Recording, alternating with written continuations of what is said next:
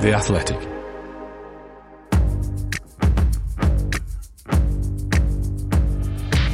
Totally Football Show. Today, Champions League, Europa Conference League. They're back. Bayern in Paris, PSG in crisis for a change. Man United back at the Nou Camp, and Spurs facing Milan at the stadium they can't knock down. From Bruges to Cluj, we've got the news, the views, the games to choose. Plus, Vini Vidi Vici, we salute world champions Real Madrid in this Totally Football Show.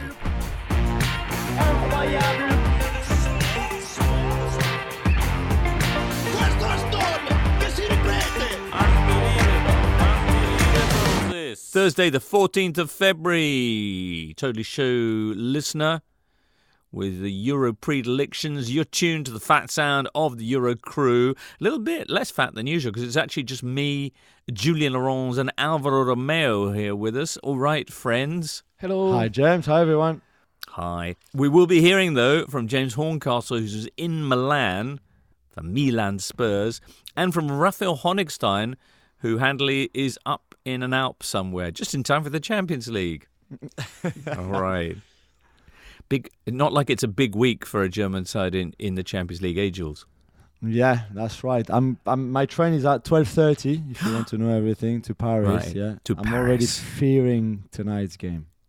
My word. PSG taking on Bayern on Tuesday night. We'll get Rafa's thoughts, and I imagine Jules's shortly, because PSG a big story at the moment. Also, coming up midweek, Milan Spurs, as mentioned, on Tuesday night. On Wednesday, it's Dortmund against Chelsea for the first time ever. And Bruges Benfica. Bruges, who were the surprise story of the group stages, but then fired the man who'd been in charge for all of that, Karl Hofkins, and brought in Scott Parker. As you do. So Yeah. Scott Parker in the last 16. How's Scott done since his arrival at the Belgian club? Terrible. There you go. Not good. Yeah, we could have told them. Benfica, by contrast, just the one defeat all season. All season. Crikey. Anyway, there's also Thursday night treats as well, which include a trip to the Camp Nou for Man United. Take on Barcelona, Alvaro. That'll be exciting. Get your thoughts on that later on. But right now, why don't you hit us with your moment of the week? Well, my moment of the week, since we're going to talk about what Real Madrid did, I'm going to plump for Sergio Canales. Sergio Canales, a footballer who has had a little bit of a disappointing career sometimes, breaking his knees twice, but he scored a beautiful goal against Almeria. Jimbo, Romario himself would have sponsored this goal because it was a long ball to Sergio Canales, and inside the box, he chested it. He cushioned the ball with his chest, and then he lobbed it on top of the goalkeeper. Just everything one touch, a beautiful goal, and for me, it's the moment of the week in La Liga. Ahí se la va a llevar bien Sabalí, perfecto Sabalí, bien Sabalí, la galopada, bien, la segunda mejor. El envío para Joaquín, Joaquín, qué bueno el pase para Borja, Borja, Borja, Borja, Borja, gol, gol,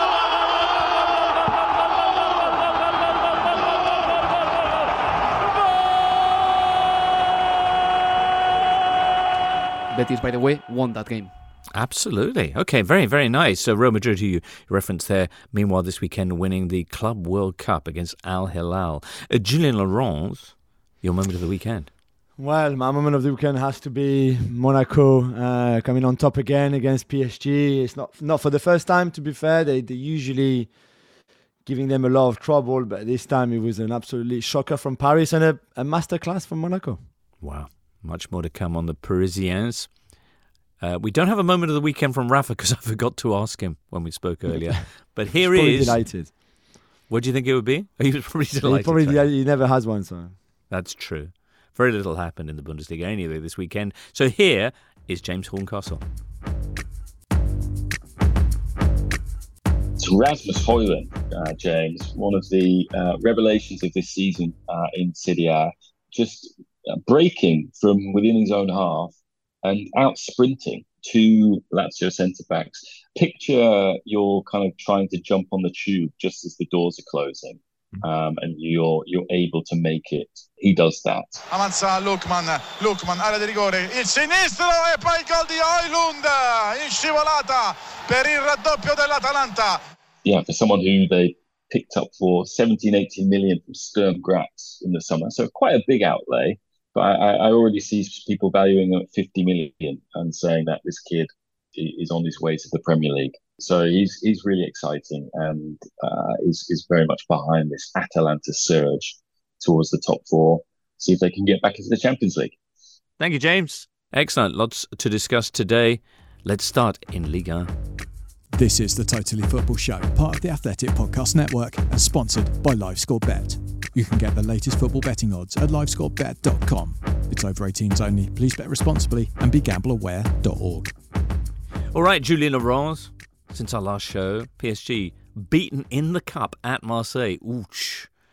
And then in the league this weekend, beaten by Monaco, with reports in L'Equipe of arguments between players on field and then between some players and the manager in the dressing room. And now they've got Bayern Munich turning up at the Parc des Princes. What's going on, Jules? Yeah, it's not good, James, that's for sure. On the pitch, to start with, you're right, 2 defeats in a row, and it's 2 deserved defeats as well. So sometimes you can play well and you can have loads of chances, but somehow you still lose. That can happen in football.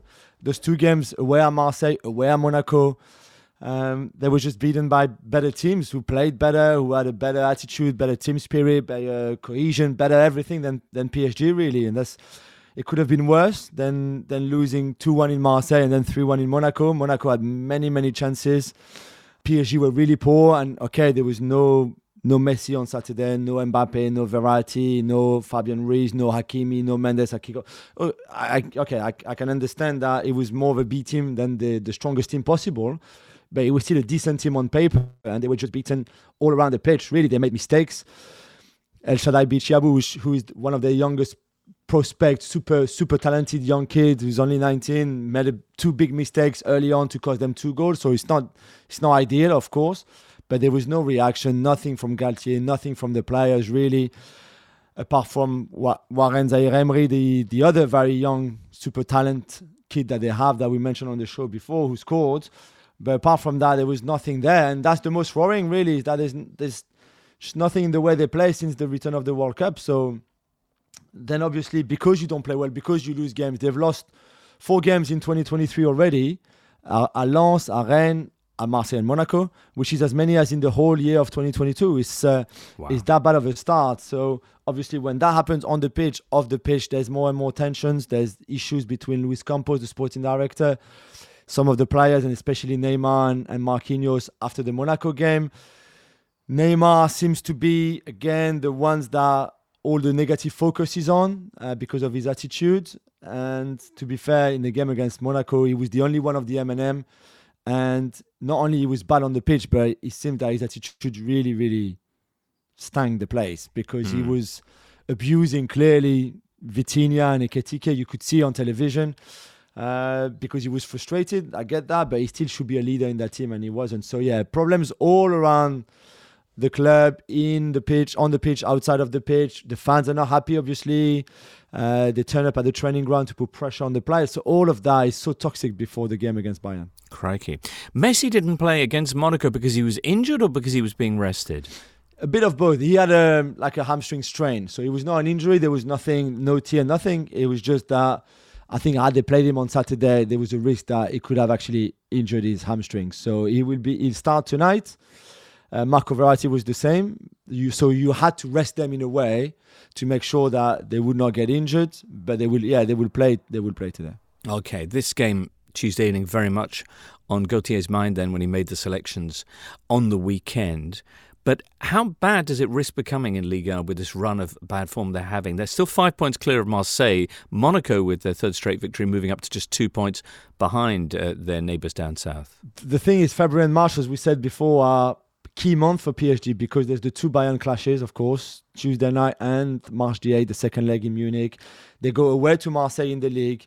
They will be at home to Lille, and Paulo Fonseca, who've been playing really, really well lately, who have positive momentum. So it's really tricky games for PSG, and in the form that they are, unless they turn things around today. And I think the hope in Paris is that today is Tuesday night is a turning point. There's something clicks, and finally they get back a bit to what they were before the World Cup at times, because it was not perfect, far from it, before the World Cup either. But at least the results were there, and at times the performances too.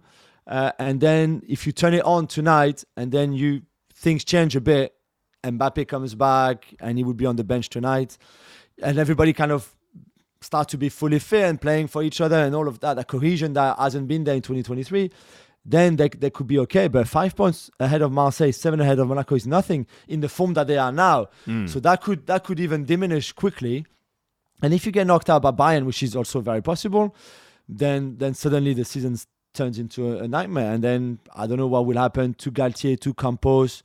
That will have an impact on the future of Messi, Neymar, and Mbappe for sure as well. So it would be something else.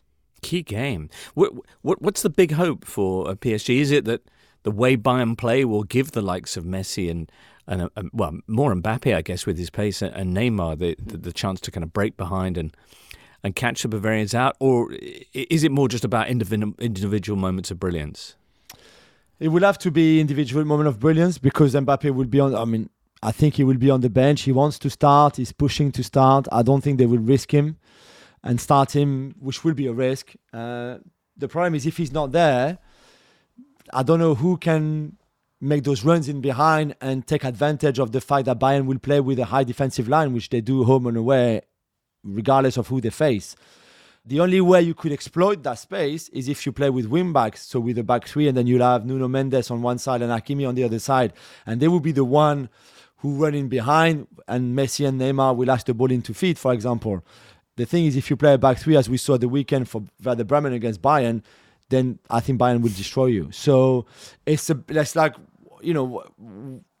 what you pick, what you go for tactically. I just don't think Galtier has much of a clue right now. To be fair, he looks pretty lost to me. And Mbappe not being able to start is a huge blow, because I think had he been fit and ready, then Bayern would fear this team far more, and especially all that space that he can run into.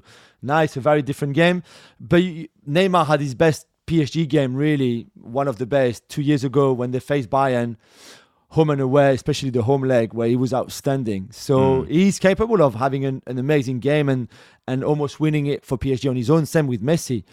I'm not sure collectively this team is strong enough to play against a team as good as Bayern right now. Okay, that was what, 2021 when PSG put Bayern out of the competition on away goals, and that was before they had Messi in their side as well, and that was when they were still under rubbish old Pochettino. So there you go. We'll hear from no Lewandowski that day. No Lewandowski, very true. Which of course he won't be featuring for Bayern this evening as well. We'll hear from Rafa on Bayern, who have returned to winning ways of late soon enough. But back to Ligue 1, Jules, where Marseille stayed second with a 2-0 win at Clermont. A game delayed for nearly an hour after fights between the two sets of supporters outside the stadium forced police to use tear gas and the like. Yeah, it was more the fact that there was a few Marseille fans who were there without tickets who forced their way in. And I think that caused the delay more than there was a little bit of fighting, but not much compared to the scenes outside the away end, if you want, where the Marseille fan were. Well, I mean, clearly, I think you could see on television that they were more than what the ticket allocations was. And you can understand why there's so much excitement around the team. I mean, you should not get into a stadium and force your way in without a ticket. This is not what I'm saying. But you could see why more and more Marseille fans want to follow the team home and away, because they have something very good going on. We said that before. They play well. I mean, although they didn't play well against Clermont, but they won. Alexis Sanchez scored 2 goals, one on a very, very generous penalty. But this is what they have. They have that kind of momentum and the luck going their way. But they clearly enjoying themselves at the moment. Tudor is doing really, really well. I know they lost to Nice not that long ago, and we mentioned the mistakes that he made. But certainly that win against PSG, I think, changed a lot of things. Even if that was just in the cup, that was huge. They hadn't won against PSG for 12 years at home. It was very the nemesis, the old enemy that always comes to haunt you and to taunt you. And then for them to beat PSG the way they did as well was very good. They kept that going on for Clermont. Now they've got nothing in this midweek, of course. They're not in Europe anymore. And then they will have a game at the weekend trying to put more pressure on PSG. Crikey. Reims, in the meantime, have climbed up to 10th spot with a 4-0 win at the weekend against Troyes, who are the club with the most goals conceded now in Europe's top 5 leagues. 50 goals they've shipped. That's the derby as well, Champagne derby. Oh, yeah, right. Yeah, okay. and Will Steele again. And Flo Balogun scoring again. So top scorer in Liga. Yeah, again, despite Jonathan David scoring 2. The fact that Flo scored again means that with 15 goals in 22 games now, it's ridiculous. And they were so good. And Will Steele, who showed his lack of experience a little bit and his young age in midweek in the Cup, where he said to his players after they won at the last weekend in the league, let's go and play against Toulouse in the Cup in midweek and let's go and smash them. And that was caught by the cameras and the microphones, and that was played at. Yeah, and obviously, guess what? Reims lost at Toulouse, and the Toulouse players and fans and the club saying, well, you see, you said that you're going to come and smash us in our place, then we smashed you. So I think he learned a lot from that. He did his mea culpa, made amends for it, and then they went back to winning ways in the derby in the best way possible. He's really, really fascinating guy, really great guy. Very nice. Jules, what else from the world of French football? Just one last thing, James, because you know you would remember the name Ryan Cherki, because I've been like doing your head in about him for the last 3 years, really, and I've mentioned many times what an incredible talented kid he is. Well, it seems that the super talented kid that he is, and that he's always been since he made his debut at 16, is now finally getting the right maturity and consistency, because he was outstanding on Sunday night against Lens, scored 1, assisted 1 for Lacazette. Lyon won, and a big win that they needed, and Cherki was at the heart of everything that they did. Is watching him play like that is wonderful. He's such an elegant, gifted player, and he's someone, Jimbo, that you would love to learn, that takes corners on both sides, right foot and left foot, both in swinging. So not many players have that talent. Indeed not. Like Cazorla. Like Cazorla, indeed, yeah.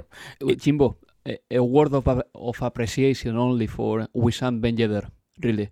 If he was Dutch, if he was Spanish, or if he was Italian, he would have had easily 50-60 caps for the national team. But unluckily for him, he's French, and there is a lot of talent up front in France right now. But what a player. On the score sheet at the weekend against PSG, on 14 goals just behind Flo Balogun in the goal-scoring charts. Kylian Mbappe trailing in there in 4th currently at the moment. Ooh. All right. Let's check in on Raphael Honigstein with Tales of Bayern and the Bundesliga.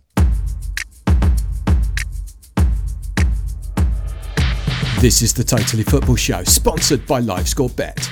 With Bet Builder from LiveScore Bet, you can combine markets from thousands of options to create your own bet on the biggest football fixtures around the world. Bet Builder from LiveScore Bet. Building a bet just got easier. Find out more at livescorebet.com or by downloading the LiveScore Bet app on Android and iPhone.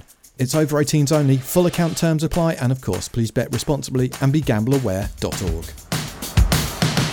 Raphael Honigstein, thank you so much for joining us. 4 Bundesliga teams in the Champions League, 2 are in action this week. Dortmund hosting Chelsea on Wednesday, and Tuesday night it is Bayern PSG. Woof. First of all, nice little warm-up win for Bayern, 3-0 at the weekend. Yeah, although Nagelsmann was very unhappy. The Bayern players a very intense 90-second steam talk, with the inference being that it was quite harsh. And then he went outside and watched videos on his laptop or his iPad. Okay. They did win, but they didn't convince, and it's been a bit of a theme. The results have been okay-ish by Bayern standards, but very few performances where you actually felt, okay, this is the Bayern Munich red machine on full throttle. It's all very half-hearted and stuttering at the moment. Okay. Well, the 3-0 scoreline looked impressive enough. Certainly their record in the Champions League this season has been almost impeccable. 18 goals scored, 6 wins out of 6, only 2 goals conceded. And in terms of goal scoring, Lewandowski's departure has been absorbed without too many issues. They're the most prolific attack anywhere in Europe, even more than the second-place team, which is PSG. How confident are you that despite Nagelsmann's 90-second rage, Bayern are over their kind of New Year blip? Well, we don't know. There's a hope and a almost auto-suggestion that because it's the Champions League, they will somehow magically turn it on the way that they have done in the group stage, where even when they had a little blip then, 4 games without win in the league, they beat everyone, including Barcelona and Inter home and away. You could say that they got a little bit lucky in some of those games, and perhaps they weren't that convincing after all. But they kind of turned it on, and yeah, they're hoping that this will be the same story. But no one really knows. If you want to read a little bit more into it in recent history, it does smack a little bit of last season, where they had a very strong first half, and then for whatever reason, things just kind of didn't progress anymore, and Bayern then were knocked out by Villarreal in the last 16. So there's so much riding on this couple of games. This is really the season-defining 2-3 weeks for Bayern, and we're all waiting to see if the real Bayern Munich, or the Bayern Munich that they want to be, will show up. You were speaking to one of the new stars at the back for Bayern Munich, Matthijs de Ligt. Rafa, anything exciting in that? I was surprised how open he was. He talked about how difficult things were for him at Italy, where the focus was all about on mistakes rather than the stuff that he thought did well as a pretty young defender still, and that he is on a constant battle, I think he called it, to become a better player. He talked about the mindset of a defender. He talked about reading lots of defenders' autobiographies, because he almost feels as if these are the only people that really understand the pressures of this particular job, where one mistake, a little bit like goalkeepers, can mean the difference between being, the hero and losing the game for your team. And just a really, really smart, very, very intelligent guy. Yeah, it was really interesting speaking to him. Okay.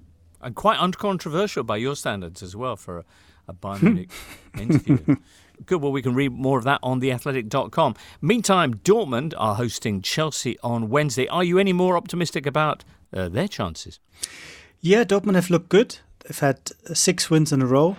Im Weserstadion. Guerrero macht das stark, setzt sich gegen 2 Mann durch. Jetzt der tolle Pass in die Spitze auf Julian Brandt. Wird verfolgt von Stark, dribbelt sich vorbei, Schuss und Tor!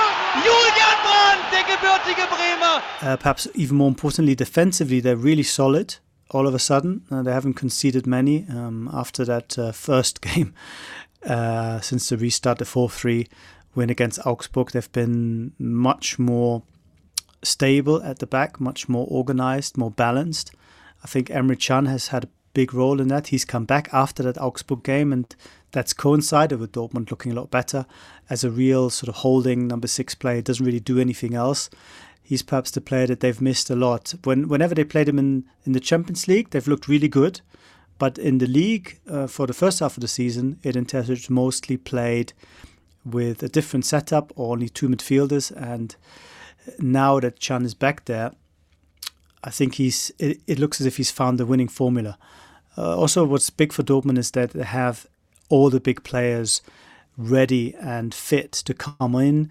And whenever somebody's not having a good game, somebody else comes in and, from the bench, like Jamie Bino-Gittens at the weekend, or Gio Reyna the other day, and just makes a difference for this team. Moukoko will not play. He's unfortunately injured. But they have, of course, Sebastian Haller, they have Anthony Modeste, and they have all these players around them who have finally begun to find a bit of resilience and that kind of mental fortitude and focus that this team had been missing in the past. So, yeah, Dortmund, I think, have a good reason to be optimistic against a Chelsea side that I think is still in search of themselves. They have a big squad, but perhaps not a functioning team just yet. And that can be an unforgiving stadium to play in front of if you're not absolutely sure of yourself. Okay, so that's coming up on Wednesday. They were coming off a victory at the weekend, 2-0 over Werder Bremen. In fact, all of the top 4 won in the Bundesliga. Perhaps the result of the weekend, they're coming from second place side Union Berlin, just 1 point behind Bayern Munich, who went to RB Leipzig and ended their, 18-game unbeaten run, coming from behind to take a 2-1 victory. Yeah, and Union, once again, really impressive. It's the 6th time now, I think, that they've come from behind. Very, very, very good. And they somehow, bring sort of all the best of German football virtues, if you will, to bear. Hard running, hard fighting, very efficient, never give up. But also, of course, with enough footballing qualities and skill to win all these games. You don't win them just by being very good and very together in terms of the basics. And week by week, they surprise themselves. They don't let Bayern settle. They are still within a point of them. And now you could say maybe they've even added that extra bit that you need if you really want to be a top side, which is to actually get a little bit lucky. Because Timo Werner, there was goals chalked off because Timo Werner was offside, which is a line that Chelsea fans will be familiar with.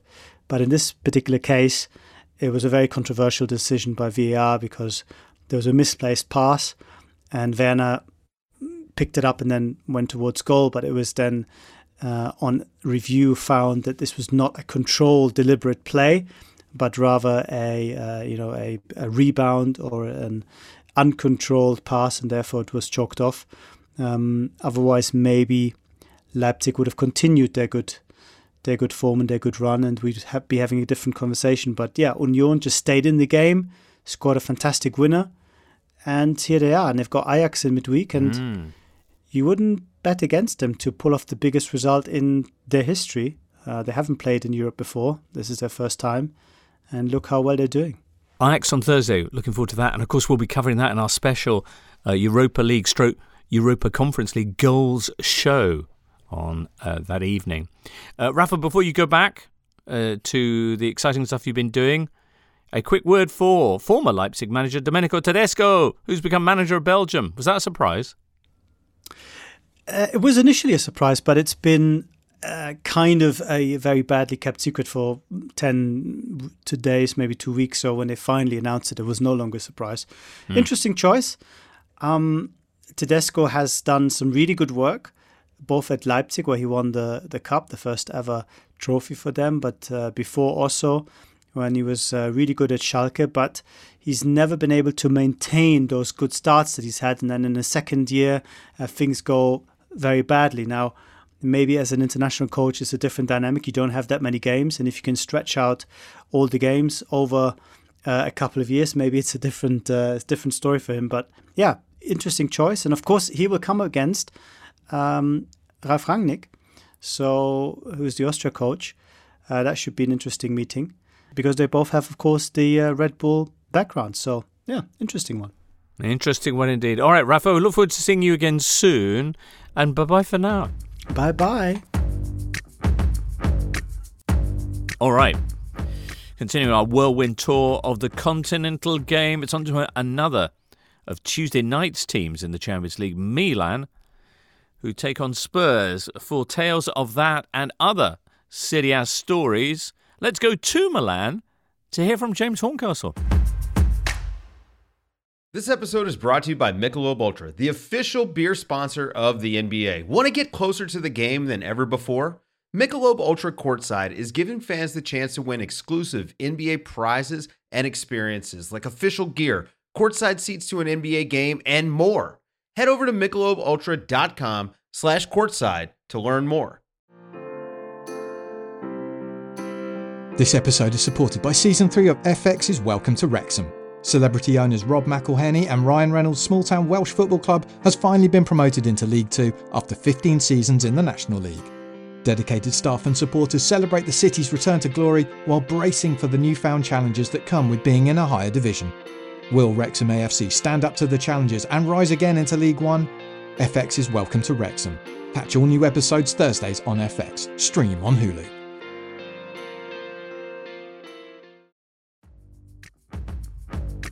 You're listening to The Totally Football Show with James Richardson, sponsored by LiveScore Bet. You can get the latest football betting odds at livescorebet.com. It's over 18s only. Please bet responsibly and be gambleaware.org. Well, joining us now live from Milan, James Horncastle. All right, James. Hello. Hello. Well, big night ahead in Milan on Tuesday as Milan take on Spurs. Milan, who Friday, in timely fashion, ended their 7-game losing streak with a mighty 1-0 win against Torino. James, then, ahead of Spurs, how much was this a return to form?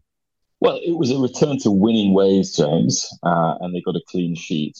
It wasn't a return to form as such. They still look pretty fragile. They are playing a different system from the one that won them the league. 8-9 months ago. And it's only their second game really playing it.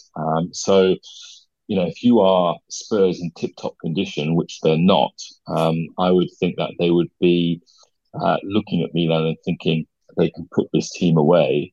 However, Spurs have lost themselves at the weekend and have got some bad injuries, particularly in midfield.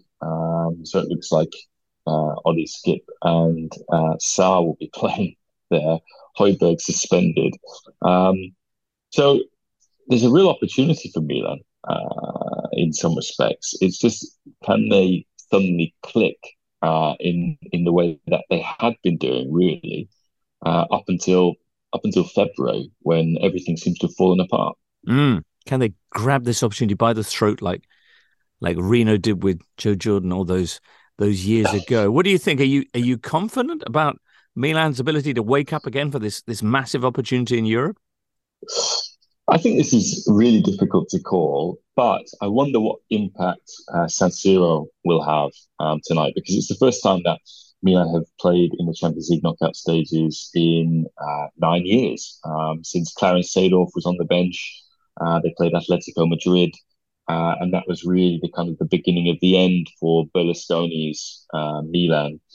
And so San Siro on these kind of nights it's different. It is like, I suppose, when there's a Derby della Madonnina. I wonder if the players can draw some kind of inspiration from that, and whether some of their best players will perform, because Giroud has been scoring recently, scored in his last 2 games at San Siro, but they really need the kind of best Rafa Leao, I think, if they are to win tonight. But yeah, it just seems that these teams at the moment are quite fragile, and that, for example, even with the injuries that Spurs have got, San Siro was home to Antonio Conte, it was home to Ivan Perisic. Perisic used to cause Milan all kinds of problems. You've got players like Kulusevski, Romero, who are no stranger to this atmosphere. So yeah, I'm struggling to call this. I think it's probably the most open tie that there is in the round of 16 of the Champions League. I see. On the subject of San Siro, meanwhile, a lot of people under the impression that they're going to be knocking it down any day now. Just where are we in terms of a decision? There seems to be a lot of posturing about the two clubs going their separate ways, even to different grounds. Yeah, look, I mean, fans should not be fearful about San Siro being demolished anytime soon. That is, again, don't rely on social media for your news. They're at an impasse at this moment in time, which is what every stadium project finds itself in Italy. And yeah, look, Milan's new owners are open and engaging with building their own stadium, which might be in a different location in Sesto San Giovanni, or there's another location. So there's a plan B, there's a plan C. Inter, look, I've seen this news report in Gazzetta this week about saying, "Hey guys, we want to partner in the stadium with you." Well, okay, but what's the ownership situation at Inter? Are they able to invest in the stadium? Are they able to, are they going to be involved for the long term at Inter? I think that's the bigger question, because come 2024, Inter have got to pay off this emergency loan that they took out from Oaktree, which is close to 300 million. It's almost a new stadium that's worth money. So you've got all that going on, and you've got the kind of classic cultural resistance, James, that's going on. It's become a political football to be kicked around by various people in politics. I've been walking around Milan today, and there are posters with a candidate for local elections saying he will not knock down San Siro. So yeah, it's a tricky situation, but. I imagine you and I will be broadcasting from San Siro in 20, 30, 40 years' time, James. So I really wouldn't be worried about this being your last chance to tick it off on your bucket list if you're a fan. Excellent. All right. Well, quick check on the situation in the league. Napoli now 15 points clear. They won 3-0 against bottom of the table Cremonese on Sunday evening. Monday, then, Inter only managed a goalless draw at Sampdoria. So A bit of a chasm there. There's a race going on for the other three top four spots behind Napoli. Inter are 3 points clear of the cluster of teams they're all level on 41 points. You've got Atalanta, Roma, and Milan all level, with Milan just outside on goal difference, and then Lazio 2 behind. The big game at the weekend in the top four race was Lazio's clash with Atalanta at home, which saw them lose 2-0 to the mighty Gasperini's side. Yeah, that was a game that Fabio Capello said was the gold standard in Italy, kind of the most Premier League style game that is seen in 2023 in Serie A. Lazio have got the second best defence in the league this year. They've conceded 22 fewer goals than last season. So it was expected that they would be a really tough opponent for Atalanta. And instead, I think Atalanta had more than 20 shots, 10 on target, and look as good as they have done since they had Papu Gomez, Ilicic, and Zapata all fit and firing. Together, they've got this completely new front line with Boga, Ademola Lookman, and Rasmus Højlund. And those last two are probably the only players who can rival Kvaratskhelia to be the best signing of the summer.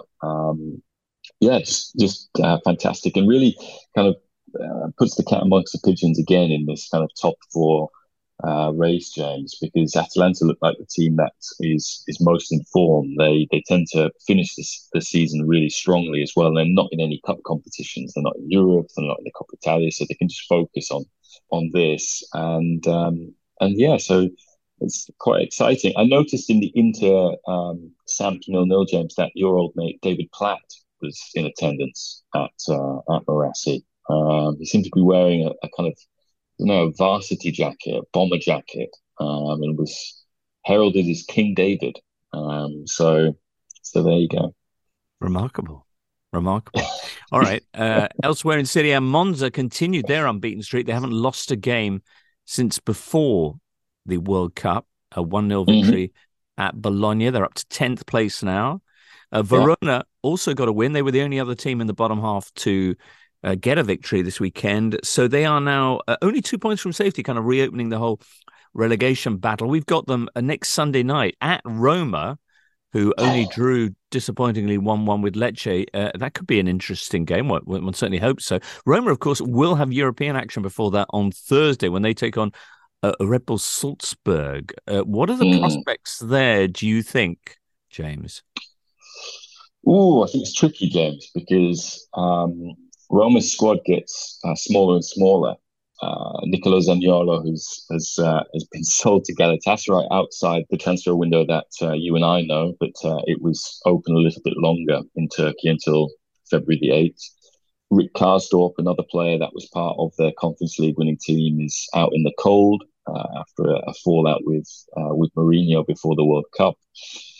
So this period where they're going to start playing Thursday, Sunday again is going to be quite stressful, I think.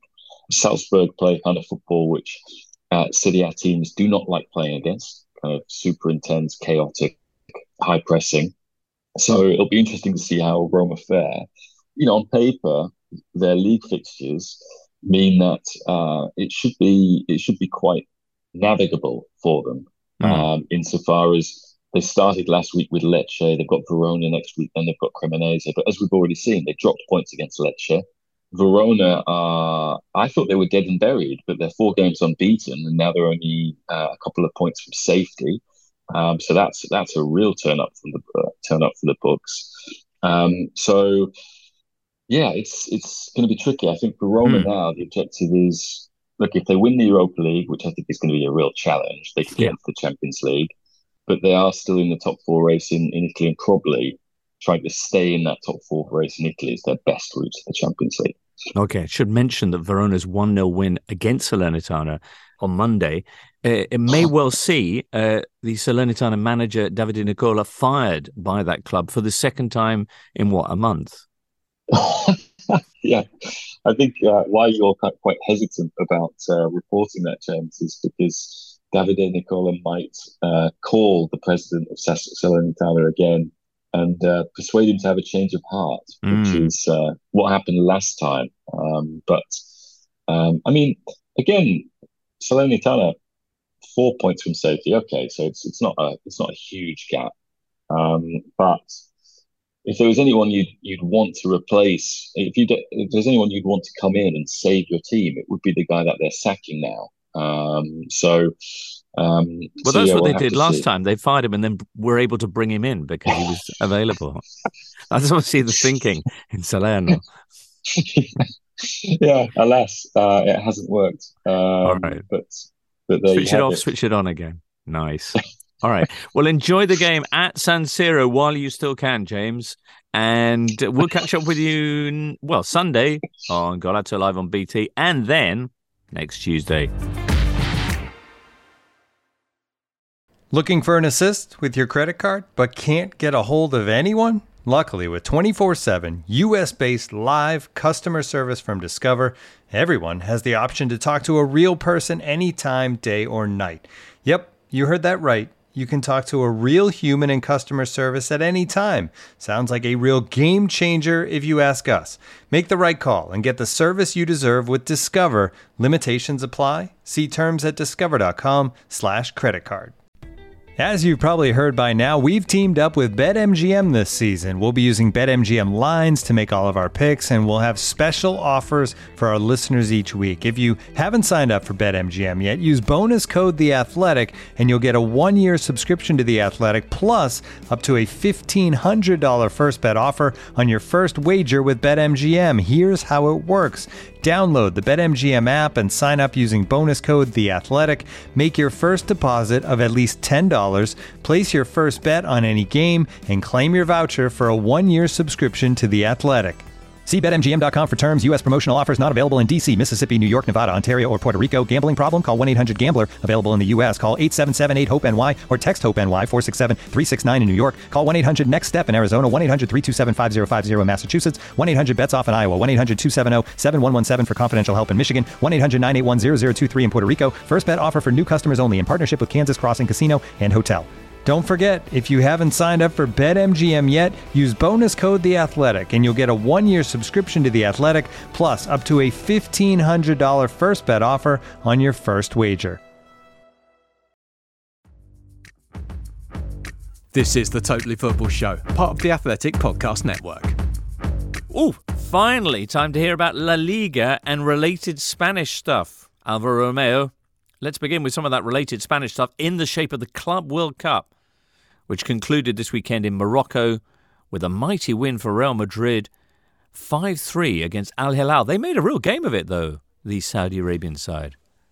I think that they tried. They were sometimes looking like coming back because Real Madrid was 2-1 at some point in the game. But I think that the scoreline could be a little bit deceptive because after 58 minutes, Real Madrid was winning 4-1. And that looked like done and dusted for Real Madrid. That said, the 55-3 result is really nice to see. It was a very entertaining game. And Al Hilal deserves a lot of praise as well because they beat Flamengo in the semi-finals. And I did expect Flamengo to play the final against Real Madrid, but they were a man down against Al Hilal, and the eventual finalist capitalized on that. So it was a nice Club World Cup and another title for Real Madrid, one more. ¡Arriba! Aquí la tiene todo el mundo. Va Karim a pillarla. Va Karim a hacerse la foto. Todos celebrando con estos fuegos artificiales en el cielo de Rabat. Excellent. And it was nice to see it staged in Morocco as well. It was nice because, to start with, Vinicius wasn't the focal point all the time because when he plays in Spain now, especially away, he's getting plenty of aggro by the most vociferous football fans. And I wanted to make a point about Real Madrid because I think that, sometimes we take as granted that the European side wins the Club World Cup. In fact, Chelsea was the last one to lose a Club World Cup final. That was in 2012. But Real Madrid has been capitalizing on European finals for a very long time now. The last European final they lost, or the last final they lost worldwide, I believe it was against Atletico de Madrid in the European Super Cup. But I think that Real Madrid, they are doing something great for their own posterity right now, because, you have to think that this decade alone, or in the last 9 years, they have won 4 Champions League and 4 Club World Cups, and they are topping the charts in the Intercontinental Cup, which was the game against South America and Europe in the past, in the Club World Cup, obviously, and in the Champions League, because they have won 14. So internationally, their honor list is incredible, and they've been getting so many titles in the last decade that almost they have leaped forward in the charts, and I don't see any side catching up with Real Madrid maybe in a century or something like that. So what they have done is incredible, because let's don't forget that Real Madrid, from the 60s until the late 90s, they didn't win a European Cup, and AC Milan was about to catch them in the Champions League trophy list. Well, they didn't do it, and now Real Madrid seems uncatchable, really. So congratulations to them, because it's been an excellent 25 years. If you look at it with perspective, we will remember this in the future. I'm sure. And they'll probably remind us as well. It's the 100th title of the history. 100. They've won 100 titles in the history. It's the 31 under Florentino Perez, which is as many as under Santiago Bernabeu. It's remarkable. Alvaro is right. I don't think we really appreciate what the domination that they've had under Florentino Perez. Whether we like him or not, and whether we think that he's doing he's a good guy or not, the success under him has been incredible. Okay. The success in the Liga, meanwhile, not quite so much. They didn't play, obviously, this weekend because they were in Morocco, but only 2 wins in their last 5 in La Liga. They're now 11 points behind Barcelona, who took advantage of their absence to open up an even bigger lead with a 1-0 win over Villarreal. Yet another clean sheet. Pedri scoring Barcelona's goal, assisted by Lewandowski, ahead of a pretty tasty-looking tie for them on Thursday night in the Europa League playoffs, as they take on Manchester United. Little bit of history there, Alvaro. A little bit of history in there. The last time they played, it was in 2019 when Lionel Messi just did that to Phil Jones. I remember perfectly. But before that, they played a number of Champions League finals. Of course, the last one in 2011. And, for Spanish sides or for Spanish media as well, winning at Old Trafford and going to Old Trafford is something very special. I mean, it's been always highlighted like the place to go and the place to win. The truth is that the Spanish sides against Manchester United have done decently over the last 20 years, but this game is at Camp Nou, and this tie is so important for Barcelona's self-esteem. It will also test Manchester United's project, but Manchester United, they are competing in the Premier League, and right now the Premier League has a really good level, but the self-esteem of Barcelona is something that has to be composed again, because over the last 5-6 years, that they have had many European fiascos and many nights to forget in Europe, and this time Manchester United arrives at Camp Nou. It's a very good moment for Barcelona. Araujo's defense has been titanic, like a titan. Ter Stegen, he's been pivotal in keeping so many clean sheets. The new system with 4 midfielders give Pedri and De Jong the freedom that they needed. De Jong is playing better than ever for Barcelona. And Pedri, what can we say about this guy? Barcelona has won 4 games 1-0, and Pedri has been the scorer, meaning that Pedri has given Barcelona 12 points this season, pretty much with his goals. And, I think that it's a good moment for Barcelona. Rafinha's eagerness to prove that he's worth Barcelona's shirt is very appreciated among the players. And I do believe that Manchester United is going to offer another type of test, because Marcus Rashford and Bruno Fernandes, especially these two, they can really score goals against you. So Barcelona will have to sharpen defensively, or at least to offer their best defensive version. But yeah, in La Liga they are, I wouldn't say that running away with the title, because Real Madrid will probably beat Elche on Wednesday, and then they will cut the deficit to 8 points, and there is El Clásico left, but definitely Barcelona is in a very good place in La Liga right now. So congratulations to them, but as I said before, Barcelona will have to sharpen defensively, because the chance that Morales missed against Ter Stegen is the kind of chance that Marcus Rashford won't miss against the German goalkeeper. So you cannot concede chances like this. Okay, that's the early game. It's one of the early games on Thursday, 5:30. That will be kicking off UK time. So Barcelona are 11 points clear as it stands of Real Madrid, who have a game in hand in La Liga. 3 points behind Real in third are Real Sociedad, with Atletico Madrid with a win against Celta Vigo away this weekend to stay in 4th place. The goal coming there from Memphis Depay, his first for his new club.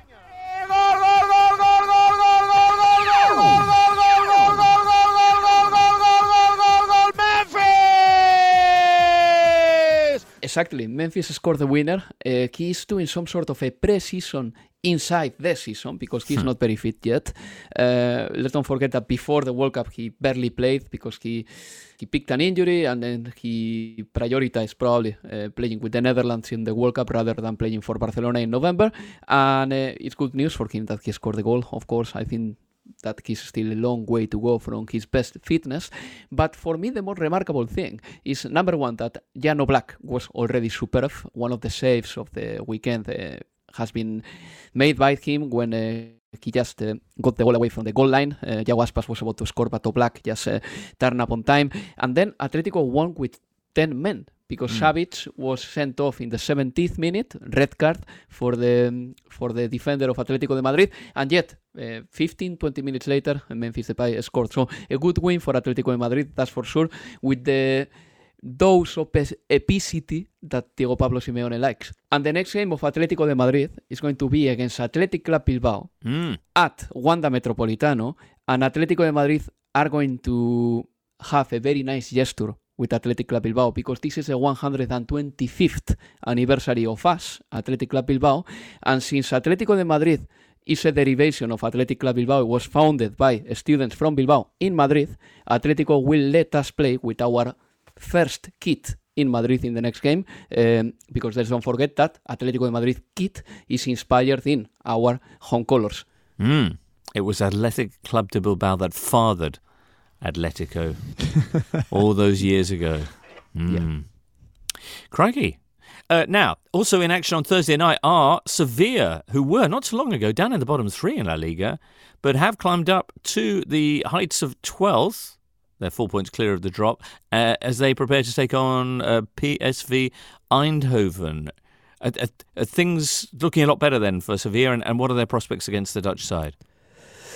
I think that they are going to be very competitive at home against PSV because Sevilla has won 4 games in a row at home, 3 of them against the teams in the relegation zone. But what they did this weekend against Mallorca was far more remarkable, and it had a bigger merit because Mallorca came into Sánchez Pizjuán after beating Real Madrid. And Sevilla put a really good fight in the first half and they managed to create many chances. I think that those waves of chances that Sevilla created in the first half have been unseen this season at Sánchez Pizjuán. However, they did it, and I think that En-Nesyri was very important. The likes of Bryan Gil or even Pape Gueye offer a lot, even though, for example, Pape Gueye won't be able to feature in the Europa League for Sevilla. And the many chances that Sevilla created in the first half tell me that they are at least in the right direction. They are having a more positive approach to the games, and they are not playing with so much fear anymore because they know that at home they are creating some sort of a fortress, and I think that this is going to be tough for PSV Eindhoven, who, by the way, they must be fuming that they are playing this playoff because they were really good in the group stage of the Europa League. They just happened to play with Arsenal in the same group, but they are the highest scoring side in the Europa League still, 15 goals, and they got 13 points in the group stage, but life is life. Life, as you say, is life. Crikey. All right, then. All right, we're looking forward to that. What time's that one, Alvaro, on Thursday? It's at 8 p.m. Is it? Because it's going to be tough to keep your eye on everything. Luckily, there's a goal show. Indeed. With all the Europa League and Europa Conference League. 5 hours of Jimbo on television. 5 hours of Jimbo on television. Who would not want to watch that? What games are you going to be covering, Jules, in the goal show on Thursday from 5 o'clock? I have the big one, of course, Barcelona Manchester United at the early kickoff, and then I've got Juventus Nantes, and I've got some crappy ones like bad ones, but Okay, Juventus Nantes is going to be an interesting one. Is it? I'm not so. I mean, there's no way Nantes. There's no way Juventus cannot not qualify. I mean, Nantes are going to play really, with their heart on their sleeve, and they're going to give everything and put a lot of effort and try to be as solid as possible. And the atmosphere at the La Beaujoire is going to be fantastic. And it's great. They wanted a big draw, and they got the biggest draw maybe possible. So they're very happy with that. But come on, they're not very good. Not defensively, not offensively. They got even lucky in a way to get there. And if Juve play like they did at the weekend for the first time with the Chiesa, Vlahovic, Di Maria front three, for example, with Rabiot in the form that he's been in, I know Juve have had problems this season, but they should be too good for Nantes. So, it would be an incredible upset if Nantes managed over 2 legs to knock out Juventus. Absolutely. Juventus returning to form of late, concurrent with that 15-point penalty, which, of course, we're waiting for the appeal on. They've put together a run of 4 straight clean sheets and 3 straight wins, which this weekend, this Sunday afternoon, saw them defeat historic rivals Fiorentina 1-0 with, as Jules mentioned, Chiesa back in the side alongside Di Maria and Vlahovic. So things beginning to come together for Max Allegri's side on the field at least. Very good.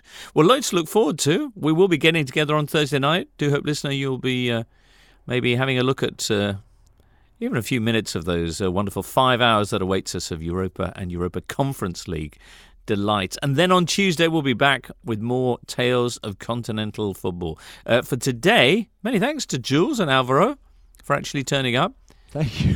Thank you. Yeah, some are committed, others are not. You know what I mean? Some not so much. James is off at the game. Yeah. Give us a new contract. Exactly. Very nice. Thank you so much, guys. Our thanks as well, obviously, to Rafa and James and producer Jesse and you, listener. What an outstanding job you did. We will be back soon. For now, from all of us here, it's goodbye. You've been listening to The Totally Football Show, part of the Athletic Podcast Network. Discover bonus video content by searching for The Totally Football Show on YouTube and see the very latest subscription offers at theathletic.com/totally.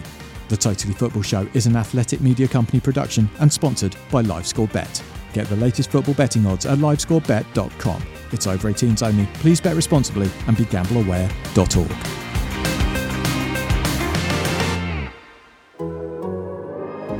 The Athletic.